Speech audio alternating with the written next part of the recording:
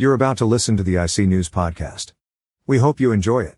Please don't forget, our show can only succeed with your support. Tell your friends. Share the link around on social media. Leave us a rating and a review on whichever platform you're listening on. And while we have your attention, take a second to hit that subscribe button.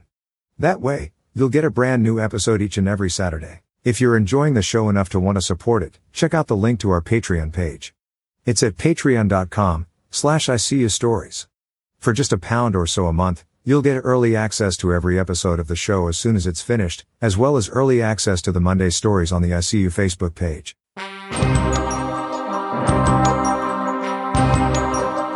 You're listening to IC News, the only network bringing you the stories from across the multiverse.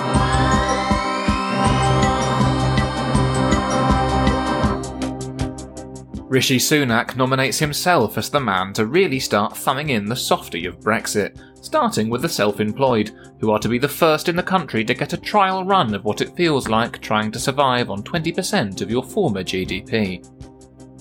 Keir Starmer sets out to win back voters by emphasising that he really loves Britain. Britain really loves him too. Britain even let him do hand stuff over Britain's genes, and if Britain says otherwise, that's just because Britain is worried about what Britain's dad would say. President Trump refuses to commit to a peaceful handover of power should he lose the November election, meaning his presidential villain rating has just increased from House of Cards Kevin Spacey to real-life Kevin Spacey. And finally, Boris Johnson claims the UK could become the Saudi Arabia of wind power, which is slightly worrying when you consider just how many adulterous women you could line up and decapitate at once with a wind turbine.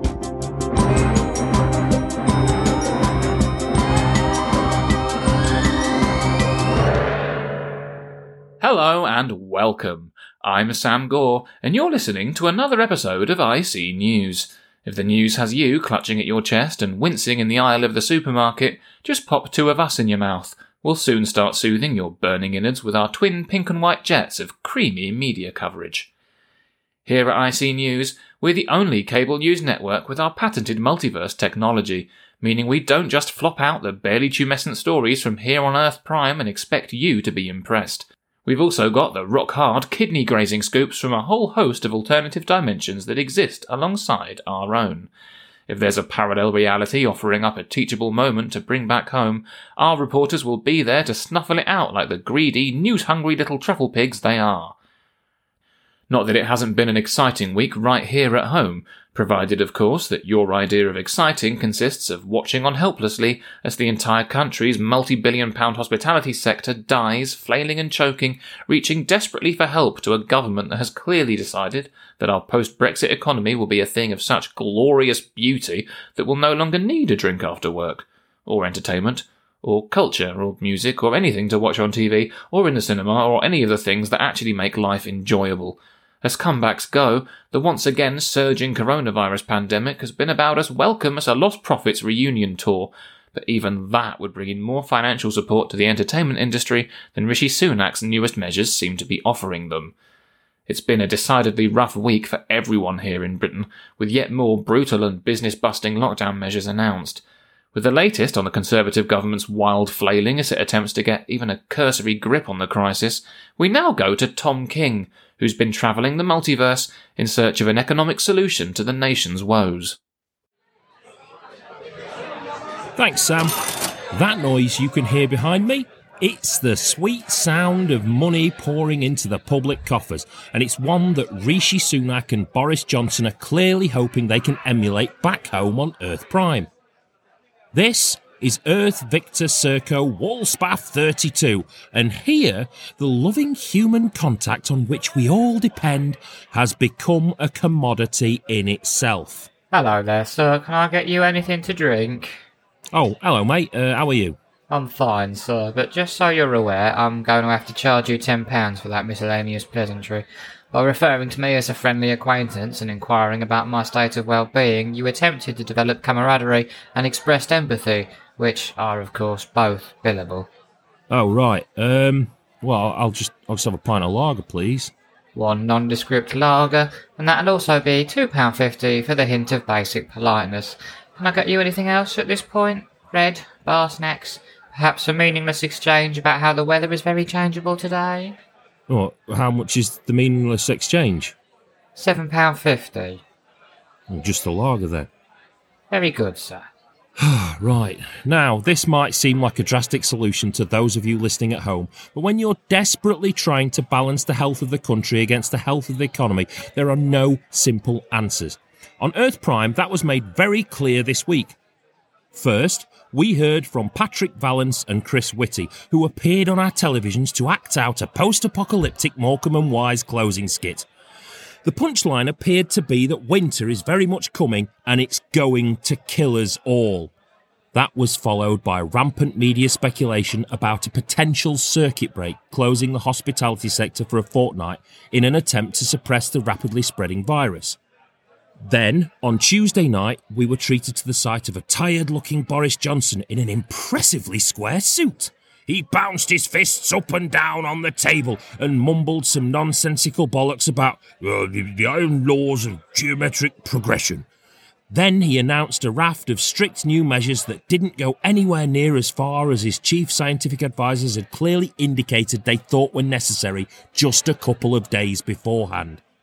It's obvious that the government are now very much conscious of the country's fatigue with lockdown, but what it keeps getting spectacularly wrong is the basis on which our great national efforts against the pandemic have to be founded in order to work properly. Lockdown has to be a matter of public consent. Back in March, everybody understood the need to protect the NHS and our vulnerable people. The measures put in place may have been disastrous for the economy, but they were at least clear and direct. And they worked, although they clearly worked too late and should have been brought in sooner. Now there are just too many nonsensical contradictions and directives, with the rules of local lockdowns changing every 5 seconds and often appearing utterly contrary to what we're being asked to do at work. On top of that, they're often communicated appallingly, meaning even the most well-meaning of us just can't be clear on what's expected of us at any given moment. Nobody wants a second national lockdown, and we obviously can't stay at home forever, and we need to keep the economy afloat, if for no other reason than to prevent all the other death and suffering that crippling it any further would cause. That does mean making tough decisions about how we balance our public and economic health, and the vast majority of Brits understand that perfectly well. But you can't bring people back together by reopening schools, pubs, restaurants and offices without the virus making a comeback. That's just the nature of this pandemic, and it's sadly inevitable. That's why it's so fucking galling to hear our elected officials imply that this rise in cases is solely down to the public breaching the rules when it clearly isn't. What we need, and we need it now, is not jingoistic blitz spirit bullshit about our upcoming struggle with an impossible winter. It's not a set of incompetent clowns who expect us to believe that 6,000 new cases a day are solely the fault of teenagers and their illegal raves. We need a national test and trace programme that's fit for fucking purpose. What we've got instead is a patchwork, half-arsed lockdown that effectively privatises social interaction, meaning we can't see friends or family unless there's a cash register involved.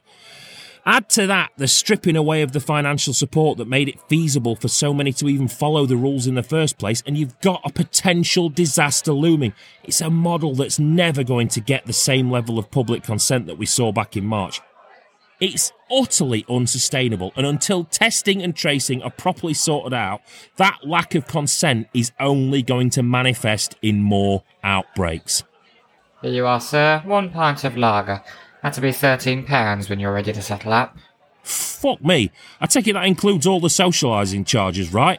No, sir, that's just the pint. With your social charges, your tab currently stands at £25.50. Jesus Christ. I see London prices apply here in your dimension as well. Very amusing, sir. Witticisms are £4 a pop, so I'll just add that to your tab. You have any plans for the rest of the day? Well, my nan's still alive in this reality. I might go and see her at the home. What a lovely idea, sir. May I suggest you wash her while you're there? By contributing to her social care, you can earn yourself a 10% discount on family reunions. Right. Well, thanks for that. You're welcome, sir. That'll be £2.50 for another hint of basic politeness. Fuck me. I think I better call it there. I'm Tom King, And however bad you think a Wetherspoons can get, it turns out there's always a way it can be worse. Reporting for IC News. That's another £4 witticism, sir. Oh, why don't you fuck off, mate? Gladly, sir. Cathartic public confrontations are today's special, in fact. That'll be £17.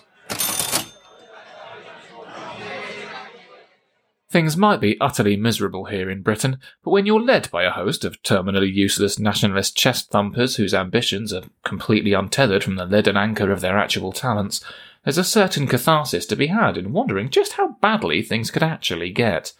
Over the last few years, taking a quick glance across the Atlantic has gifted us a convenient way to stare directly into that particular abyss. With the latest developments on America's upcoming coin toss between outright fascism and, well, Joe Biden, we now go to Alison June Smith.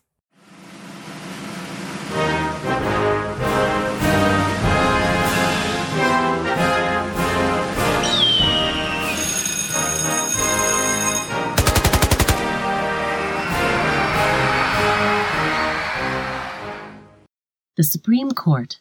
It's the final legal battleground for some of the most contentious issues in American life.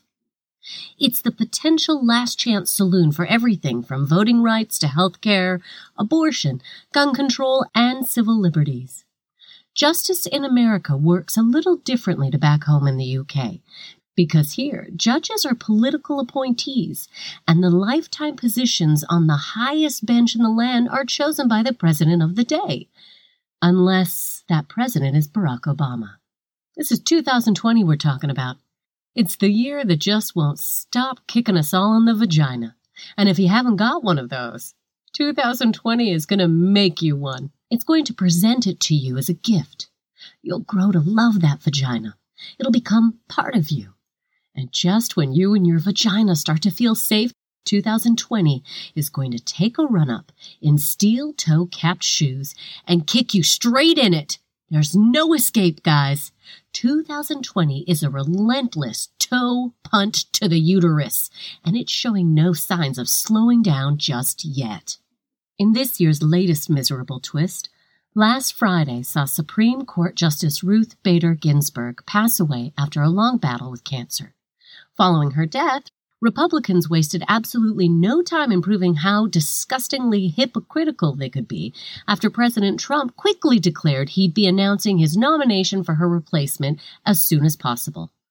Bader Ginsburg was a titan of the law, a relentless advocate of women's rights and liberal principles, and one of the sharpest legal minds the Supreme Court has ever had. Trump's potential replacements are, well, what do you fucking think? The scandal of the story is not that Trump is almost certainly going to announce an anti-abortion evangelical as his nominee later today, as a ploy to help him get re-elected. It's the most obvious move in the world. It's going to own the libs, fire up his base, and get millions of pretend Christians to the polling booth. There's no way these pricks don't know deep down that Donald Trump would have had his ass personally power-bombed through a table by Jesus before he kicked him out of the temple. They don't care. Separation of the church and state mean nothing to America's Christian conservatives. And if Trump is their ticket to overturning Roe versus Wade, they'll back him every time, sprinting to go against her dying wish and replace Bader Ginsburg with a candidate who opposes everything she stood for is a ghoulish, opportunistic move by a disgusting asshole who couldn't care less about Christian values. That's not the surprise here. It's Trump 101. Scandal, although scandals aren't really scandals unless they somehow shock you, is that once again the Republican-controlled Senate have shown that there is absolutely no limit to their hypocrisy and shamelessness. Here's Lindsey Graham, just a few years ago, justifying his refusal to confirm Obama's Supreme Court pick in an election year. I want you to use my words against me. If there's a Republican president in 2016 and a vacancy occurs in the last year of the first term, you can say, Lindsey Graham said, let's let the next president, whoever it might be, make that nomination. The problem with using Lindsey Graham's words against him is that you can only really use anything in an argument if it has value to the situation. Lindsey Graham has proven time and time again that his words have absolutely no value at all. They're literally worthless, and they spill out of his mouth for no other reason than to keep it busy. During the brief periods of the day when his tongue isn't directly up Donald Trump's asshole. Of course, he's far from the only senator backpedaling frantically. Remember Mitt Romney? The guy who thought Donald Trump was guilty of high crimes and misdemeanors and therefore unfit to serve as president? Turns out that spine of his was display purposes only, and now it's firmly back in its case. Now that Romney's declared his intentions, Trump has the votes he needs in the Senate to give a lifetime Supreme Court appointment to a woman like Amy Coney Barrett. If you don't know who she is, just read The Handmaid's Tale when you've got period pains and a really bad UTI, that sense of despair, and that burning feeling that your entire womanhood is somehow under attack pretty much sums her up. If there's any light of hope for America's future at the end of this grim tunnel, it's kind of hard to see right now. A further religious foothold on the highest court in the land is going to shape the way Americans live their lives for decades to come. The possibility has got Democrats spitting feathers, threatening all kinds of repercussions in a potential Biden presidency. He could abolish the Senate filibuster and expand the Supreme Court, or grant statehood to Democrat-leading territories like Puerto Rico and Washington, D.C. These are big threats, and they're bound to be making some conservatives nervous. The problem is that historically, Democrats are total pussies when it comes to embracing the sort of partisanship measures like them would require. The Republicans are clearly counting on that continuing to be the case. If Joe Biden wins in November, it remains to be seen if he'll go anywhere near as far as he needs to just to rebalance the sledgehammer Trump has taken to convention. Yeah, you heard me. We need Joe Biden, the radical. Good luck, America. I'm Allison June Smith, and I'm going back to Canada before these assholes get me a red hood and shove me in stirrups. Reporting for IC News.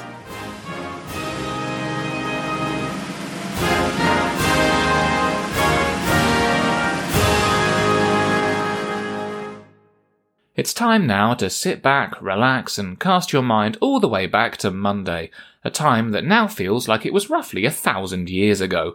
If you're anything like the papers, you'll have forgotten about the day's news already, even though it once again exposed just how utterly compromised the West's entire financial system is by criminal conduct and money laundering. The FinCEN files leak once again hinted at worrying links between Russian oligarchs and the British political system. But it's only fair to hear both sides of the story, so here to clear it all up is our Russian correspondent, Alexander Notabot.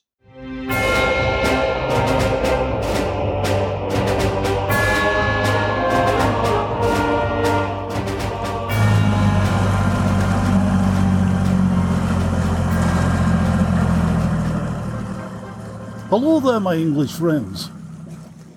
I am Alexander Notabot, esteemed Russian journalist of much repute, liberal advocate of free press, and definitely not former KGB assassin now in employ of criminal oligarch. My hips are not capable of the lying, like those of popular Latin American dancing woman Shakira. I like the way her bottom shakes. It reminds me of time I put student activist in cement mixer. No, wait, I mean, it reminds me of jelly pudding. Innocent jelly pudding that definitely does not result in death of dissident. Why are you hearing my impartial Russian voice this week, I hear you ask? It's very simple. Once again, my country is being maligned in British press with many outlandish claims of financial naughtiness and improper political interference. This week saw a big leak of many important banking documents showing how big criminal enterprises move trillions in money around the globe. This leak was an important piece of credible journalism, and not at all potentially damaging revelation for Russian billionaire donating to UK political party through secret proxies, who would rather keep close ties to Kremlin under the wraps. Excuse me one moment. I am in process of taking dog to vet, and he is very nervous in motor vehicle.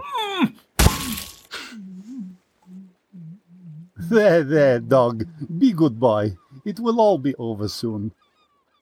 Where was I? Yes. These leaks, the so-called FinCEN files, show just tiny selection of many reports made to authorities by banks about suspicious activity. It is duty of banking system to report them, so that US government can then, from look of it, proceed to do jack and shit about any of it. This is very embarrassing for US of A, and also for United Kingdom, as it turns out your banks are basically great big washing machine for whole truckloads of shitty money. Proper financial regulation is very important for keeping criminals in check. In Russia, we know this better than anyone. Nothing frightens our criminals more than sanctions. One whiff of that word, and Novichok goes straight back into cupboard. What is it English police programs say? On is the governor. Less scrupulous criminals, it would seem, can do reach around of buttocks and tug on dick of sanctions very easily, thanks to banks that make it all possible. We Russians, of course, would never do such a shady thing. We know that in UK and US of A, you are big, flighty, scared girls about a legitimate businessman with links to great leader Vladimir Putin, which is why you say "niet" to all their money. Unless it buys London houses or tennis matches with prime ministers, or clandestine meetings in which said money bankrolls pro-Brexit politicians and special advisors. Oh dear. Dog is upset again. Quiet, boy. We will be there in just a moment. Here, let me wrap you up all tight and safe.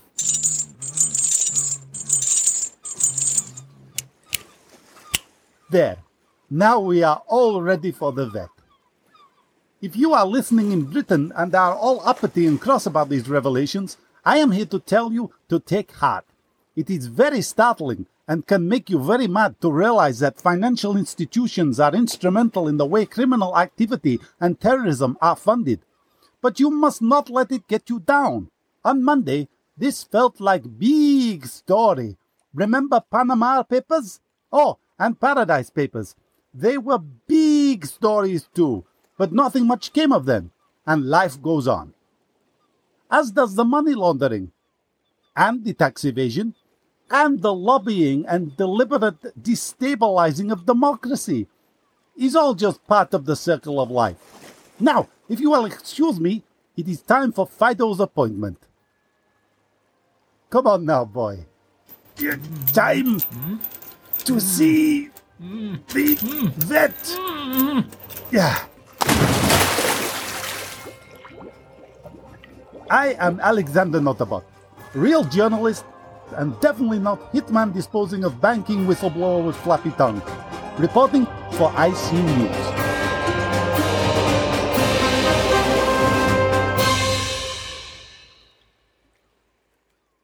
There, see? Nothing to worry about. Everybody knows the real financial cheats are the benefit claimants in immigrants, right? Quick, look over there. Sorry, I thought I saw a squirrel. Alexander's report brings us to the end of our scheduled broadcast. We leave you now with the headlines you may have missed. Michael Gove announces the potential introduction of access permits for hauliers in Kent in the event of a no-deal Brexit. Kent did vote leave. I'm just not sure they knew they were voting to leave the UK. David Attenborough joins Instagram and gains 1 million followers in under 5 hours. To be fair, his arse is spectacular, even if he is clearly using a filter. Liberal Democrat leader Ed Davey says the party is going to focus on what the people really need, presumably because he keeps being asked, do we really need the Liberal Democrats? And finally, a woman falls out of a speeding car on the M25 as she leans out of the window for a Snapchat video. I know, right?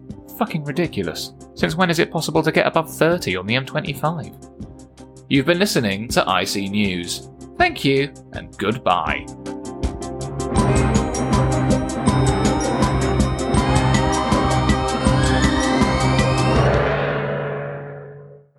You've just been listening to the IC News podcast. If you enjoyed it, please don't forget to help us spread the word. Only with your support can we reach more people and build a larger audience. Every episode of IC News is written and produced by Sam Gore. Every week we feature guest voices from the UK stand-up circuit. Check out the podcast description to find out who you've been listening to. They're all very funny people, and you should check out their stuff. The IC News main theme is written and performed by Eddie French and the graphic design for the show is by Chunchi.com.